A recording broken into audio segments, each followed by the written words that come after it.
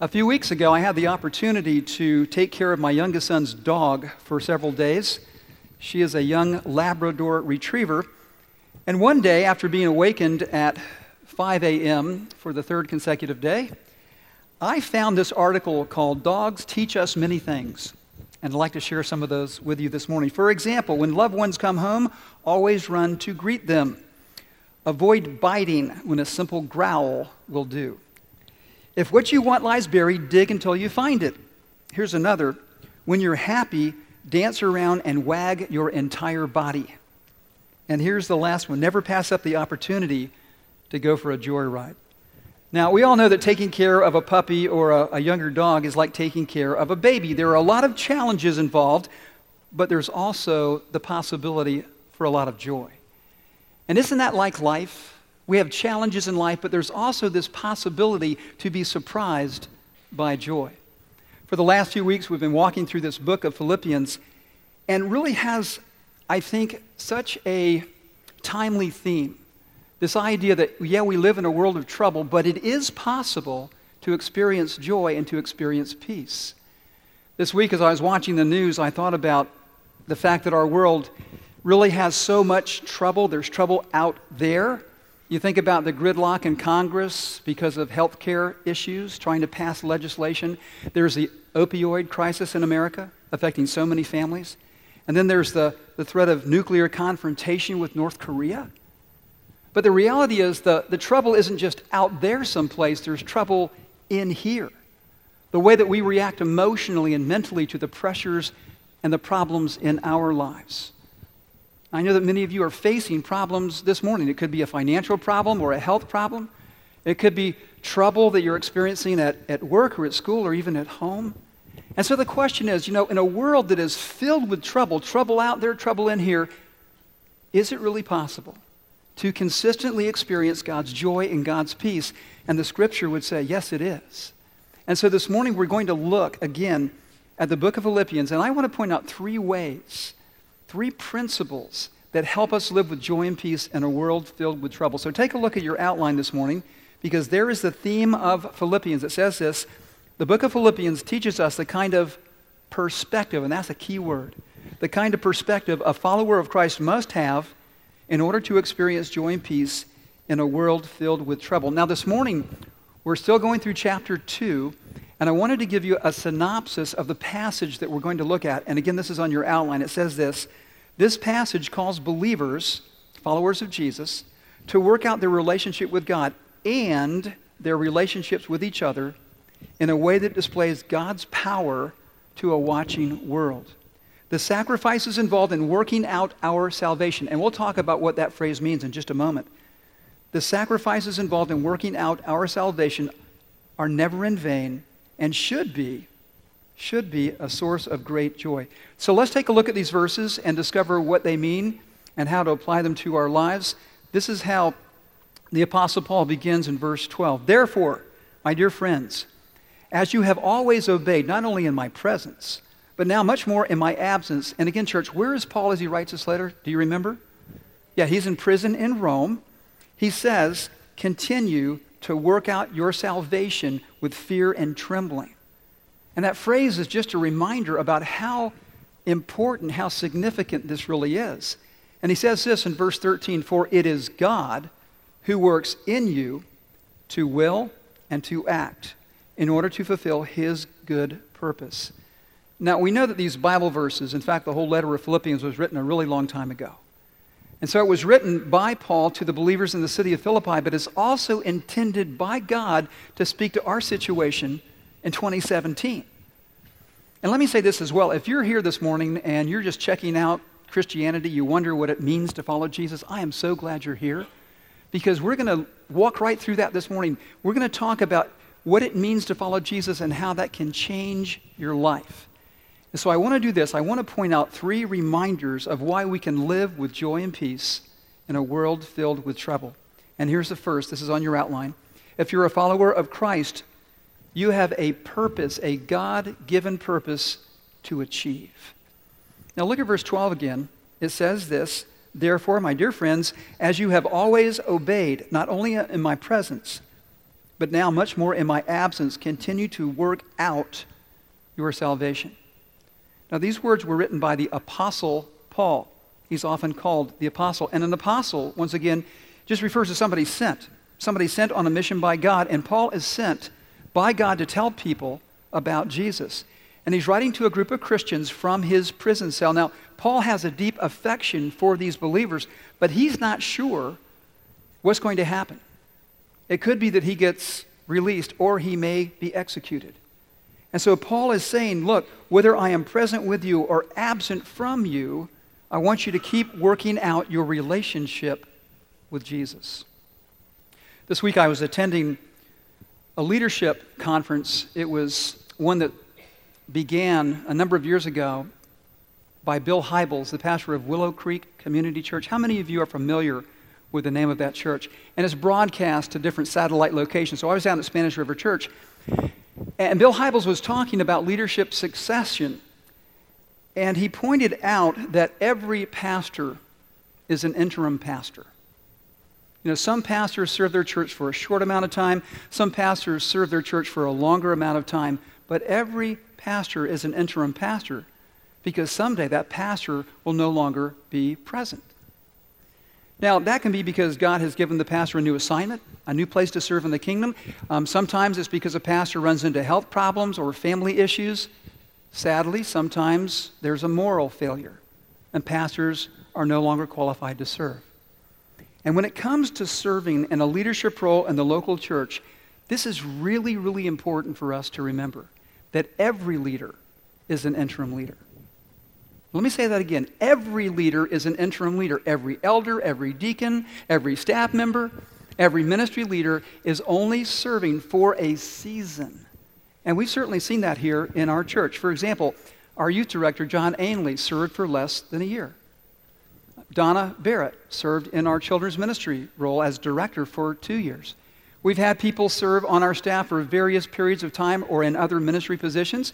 We've had people who have served since the church began. I remember when God called me to be a pastor. I was a firefighter at the time. And my first response to God's call was 2 words: no way. In fact, and I've shared this before with you, that my conversation with God went something like this: you can't make me become a pastor.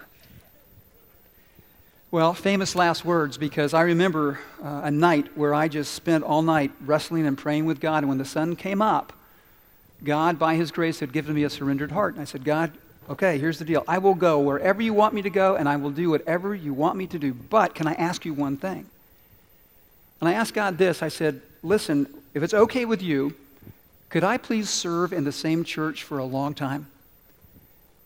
And one of the reasons I prayed that is because growing up, I had seen pastors go from one church to the next church really often, and it was hard on them, and it was hard on their families, and it was hard on the churches as well. And by God's grace, He has granted that request. But I know that one day, I will no longer be present at BBCC. Now, let me be quick to add, I don't have any immediate plans to no longer be present.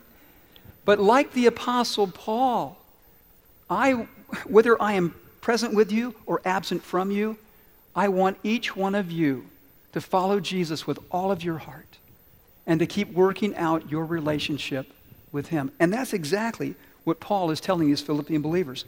Look at the statement on your outline. It says this: God calls believers to work out, not work for, our salvation. Now, to clearly understand this statement, we have to define at least one very important term, and that term is salvation. I remember before I was a follower of Jesus, somebody asked me, hey, are you saved? And I thought, saved from what? And of course, it begs the question, well, what does God save us from? And I discovered reading the Bible that I came into this world with a heart that pulled me away from God, a heart that pulled me away from His plan and His purpose. You know, every single one of us is born with that kind of heart. And when we violate God's commands, there's a 3-letter word with a big I in the middle. What's this called, church? Yeah, it's called sin. I remember a number of years ago, I was going through something called the Gospel Boot Camp with Pastor David Nicholas, who founded Spanish River Church. And he had a really interesting way of presenting the bad news. And he would say, man, you've got to understand how bad the bad news is before you can appreciate how good the good news is. And he would say this, what do you call it when somebody breaks the law? You say they've committed a what? A crime. And he says that from God's point of view, we are all criminals against a holy God. And you know, when I look in the mirror, the first thought that I have is not, hey, you're a criminal. I think most people see themselves that way. We think of sin as not being that bad. It's important and we need to deal with it. But we don't see how serious it is from God's point of view, because God is completely holy and we're not. And the reason that sin is so serious is that it separates us from a God who is holy. And this God who is holy is also just. And the Bible says that there is a penalty for sinning against a holy God. And what is that penalty, church? Yeah. The Bible says in Romans 6:23, for the wages of sin is death. And then it quickly adds, but the gift of God is eternal life through Jesus Christ our Lord. And church, I never get tired of talking about the good news, because this is the center out of which we live, realizing that God loves us so much that he was willing to allow his son to die in our place. And that's what happens. That's the rescue mission that Jesus comes on. He becomes a human being. The Bible says there's one God, God the Father, God the Son, and God the Holy Spirit. One God existing in three persons. And Jesus is the second person of the Trinity who comes to our world, who lives a perfect life, which qualifies him to be our substitute, and then willingly gives up his life. And on the cross, a remarkable thing happens. God's willing to take our sin, to put our sin on Jesus and punish him in our place. And the wrath of God that we deserved is poured out on Jesus, and he dies for us. But thank God that's not the end of the story, because 3 days later, what happens? He takes up his life again. He's raised to life. And Jesus offers us a new life. Now, this is what's so important to realize. I remember when I first started to understand this good news, because I decided, hey, I'm going to follow you, Jesus, and I am so thankful that you've rescued me from the penalty of my sin. Man, it's great to know that I have a future, that I have hope now. But it gets even better than that. Jesus not only rescues us from the penalty of sin, he rescues us from the power of sin. And that's so important for us to realize, because when you become a Christian, the Spirit of Jesus Christ, the Holy Spirit, comes and lives in you and enables you to become the person that God created you to be. So that word salvation is both an act and a process. It begins when you trust Jesus. The Bible says that we are justified by faith. We were made right with God because of our faith in Jesus. And that's just a one-time thing. God declares us to be righteous. But the rest of our lives, when God adopts us into his family, the rest of our lives is spent becoming more and more like Jesus. And the theological term for that is sanctification. Now, take a look at the statement on your outline. It says faith plus good works equals salvation. Now, you could call this the salvation equation, and this is the view of the Roman Catholic Church. How many of you have come from Roman Catholic backgrounds? Or maybe you're in the Roman Catholic faith right now. This is really the explanation of how a person is made right with God. You've got to have faith in Jesus. You've got to believe he died on the cross. And you have to have some good works to go along with that. And if you have faith in Jesus and you do enough good works, then you're in with God. You are saved. Now, there's a really serious problem with that. How do you ever know when you've done enough good works? I talked to so many people in the Catholic faith and coming out of the Catholic faith who said, you know, I never knew if I was really okay with God. I would try and try, but I never knew how many good works was enough to do. Now, it's very, very interesting from a historical perspective that back in the 1500s, there was something called the Protestant Reformation. And the Reformation was really an attempt to go back to the original teaching of Jesus and the apostles about salvation, according to this equation, if you will. That through faith in Jesus Christ alone, we are saved, we are rescued by God, and then because of our gratitude for all that God has done for us, that's where the good works come from. And those are two very different ways of looking at this process of salvation. And here's something else that we need to know as well. Working out our salvation involves our relationships with other believers. You know, so many times when people are thinking about what it means to become a Christian, the focus is this: it's Jesus and me. It's Jesus and me. But here's what we need to realize. It's not just Jesus and me. It's Jesus and we. When you're adopted into God's family, he is your father, but you have brothers and sisters who also have decided to follow Jesus. Now, it's apparent that in this Philippian church, the brothers and sisters there were having a hard time getting along, because look at this next verse, verse 14. Paul says, do everything without grumbling or arguing. So what's going on in the church? What do you think? What would you guess? Yeah, there's a lot of grumbling and a lot of arguing. Now, notice his reasoning here. So that you may become blameless and pure, children of God. He reminds them, hey, you are children of God, without fault. And notice this, in a warped and crooked generation. Do you think that applies to our generation as well? And then he goes on and he says this, then you will shine. Then you will shine among them like stars in the sky as you hold firmly to the word of life. If you've read much of the Old Testament, you know there are a group of people that complain and complain and grumble. And who would that be? Yeah, the Israelites. I mean, God could just never do enough for them. They're always grumbling and complaining. And Paul is saying to the Philippians, don't be like them.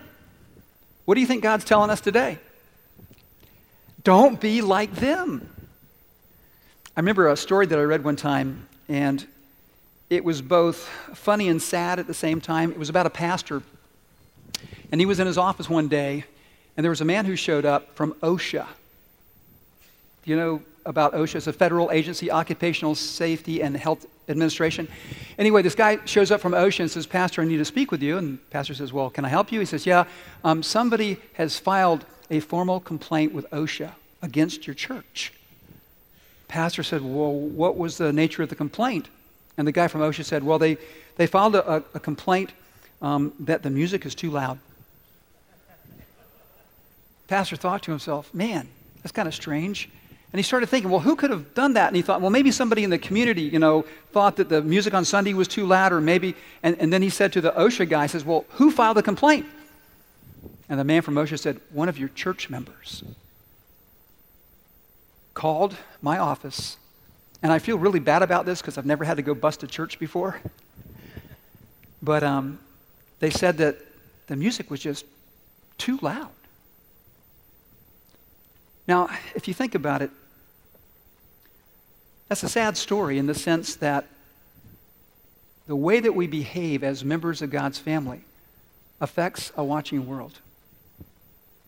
Take a look at this statement on your outline. It says this, how we live in relationship with God and other believers affects our witness to an unbelieving world. And look at verse 14 again. This is something we really want to drive home this morning. Do how much? What's the word?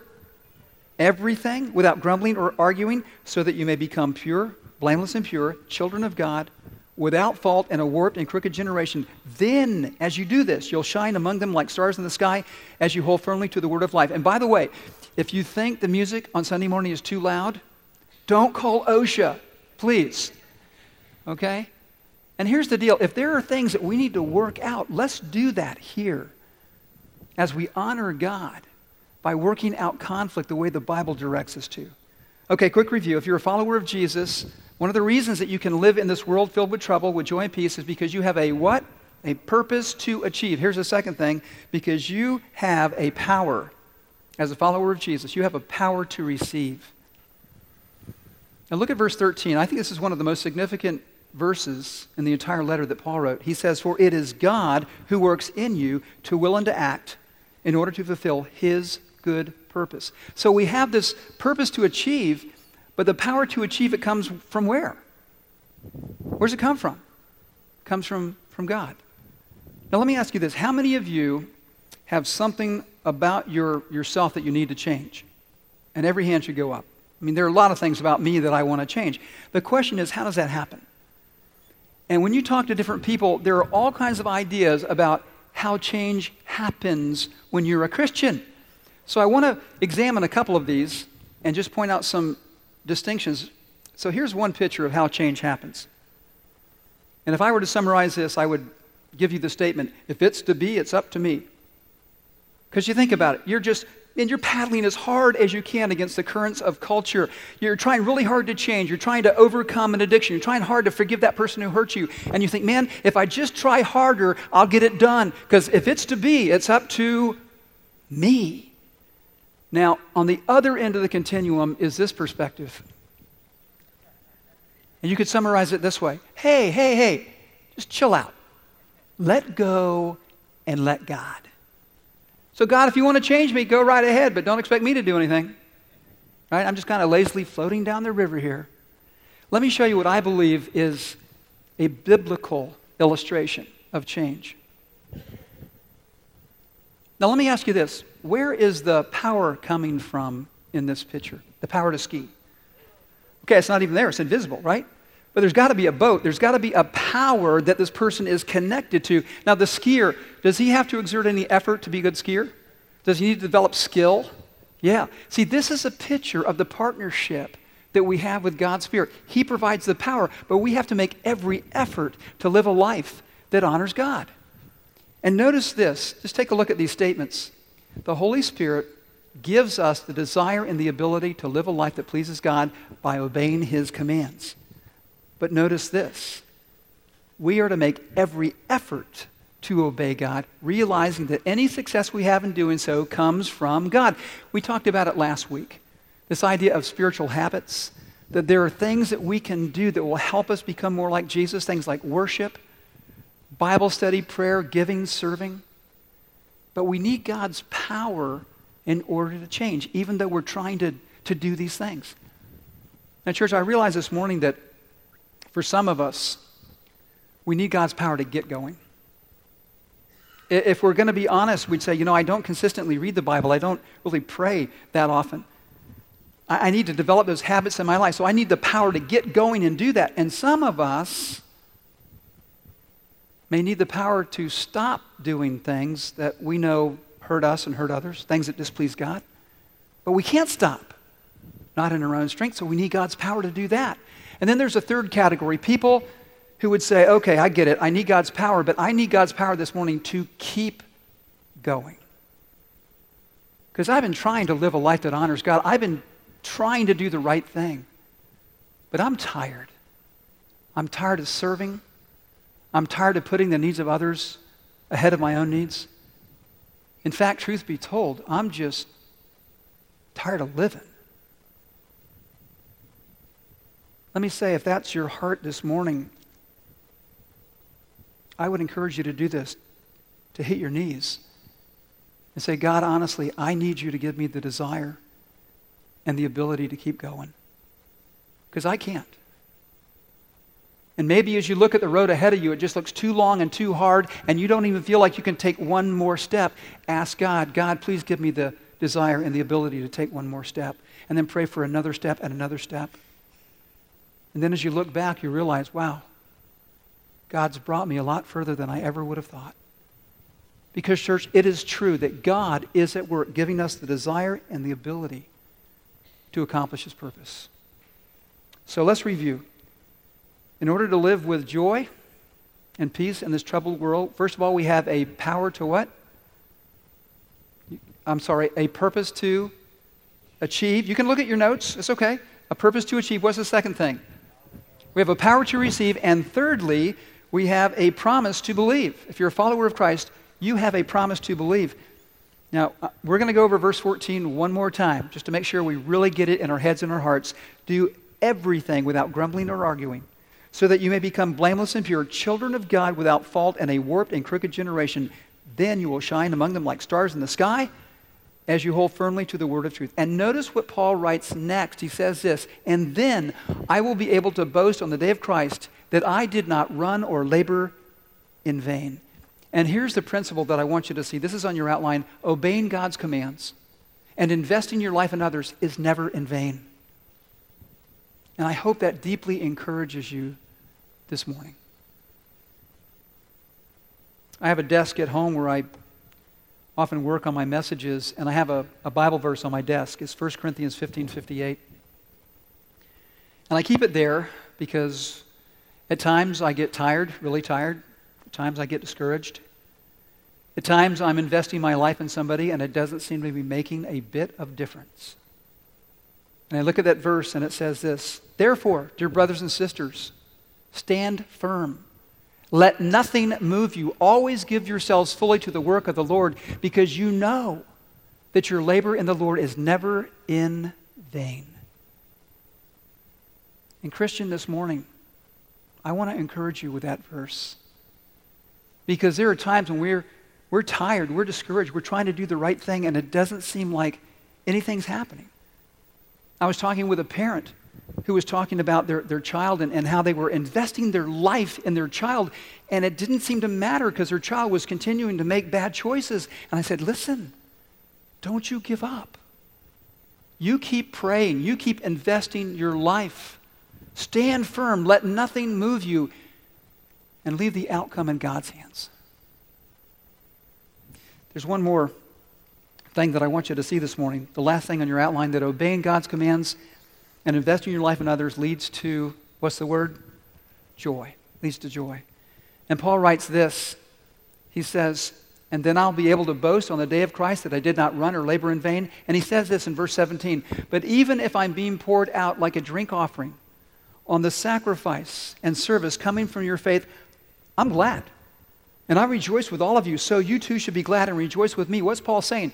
Look, I might die when I appear before Caesar, but I'm doing what God called me to do. He said, Paul, you go tell people the bad news and the good news about Jesus Christ.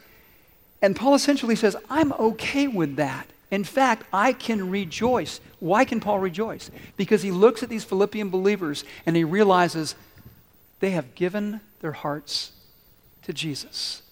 And all of his suffering and all of his sacrifices are worth it. Church, I know this looking back over the 20 plus years that God's allowed me to serve here as your pastor. My leadership role here has been one of the most challenging things in my entire life. It has also been something that has been an opportunity for the greatest joy in my life as well. And I want you to know that. Being able to serve you and teach you and love you is a gift from God. And my heart for you is this, that as you work out your relationship with Jesus, as you work out your relationships with each other, that you will experience God's joy in that process. So let me do this. Let me encourage you in the same way that Paul encouraged the Philippian believers. Work out your salvation. If you're a Christian this morning, continue working out your relationship with Jesus. And realize this, two of the things that God uses the most to shape our hearts and our character are truth and trouble. And they often just go hand in hand. It's when we go through trouble that we experience the truth and we have an opportunity to change. And let me say this, if you've never trusted Jesus, I just want to encourage you to make the most courageous decision you can ever make, and that is to say, Jesus, I'm a sinner and I need a Savior. I know you died on the cross for my sins and I want to follow you. God always, always hears and honors that prayer. And church, listen, when it comes to working out our salvation, I want you to work on your relationship with Jesus, but work on your relationships with other people. If you're married this morning, can I just strongly encourage you to work out your relationship with your husband or your wife and not give up? To stand firm, to not let anything move you, to honor that commitment. And listen, parents, I just want to encourage you, yeah, there's trouble sometimes between parents and children, and there's trouble in families. We all know that there's conflict. But listen, don't give up. Continue to work out those relationships, trusting God to give you the desire, the ability, the wisdom, the strength, whatever you need to do that. And finally, church family, let's do this. Let's make a commitment to unity in our church by being willing to resolve conflict, by going to each other and loving each other and forgiving each other. Because as we do that, what Paul wrote about the Philippian believers will be true of us as well. He says, we will shine like stars in the sky as we hold firmly to the word of truth. Let's pray. Father, I thank you so much for this word of truth that changes us, that changes everything. God, thank you that you've given us a purpose to achieve in this world. And you've given us the power, God, that we need. So we need to receive that. And I pray that we will. God, you've given us a promise to believe. That you're with us and that you're for us and that you'll continue working on us, God. And I pray, Lord, this morning for the person who who right now understands the bad news and the good news. I pray for the person who wants to make that life-changing decision to trust Jesus, that in their heart right now, they would just say something like this to you: God, I know I'm a sinner, and I'm sorry for my sin. I need a Savior. And I believe that Jesus died for my sins and rose from the dead. And God, I don't understand all that this means, but I just want to tell you, I want to follow Jesus. I want to give him my life. Father, so many of us here have come to that point in our lives. We've crossed the line of faith. I pray that week after week, many people in this place will cross the line of faith and give their lives to Jesus. And Father, I pray this too, that you would shape the things that we believe. Because we know that it's in believing the good news about Jesus that we just embark on a new adventure. A new kind of life is available to us. And God, we know this, that what we believe determines how we behave in this world. Lord, if we believe that you're in charge, if we believe that you love us, then we can have peace and we can have joy in this world that is filled with trouble. So God, here's my prayer right now. As we stand to our feet, as we sing this last song, may this be a declaration of what we believe and how we will behave in this world. Through the grace of Jesus we pray. Amen. Let's stand and sing together.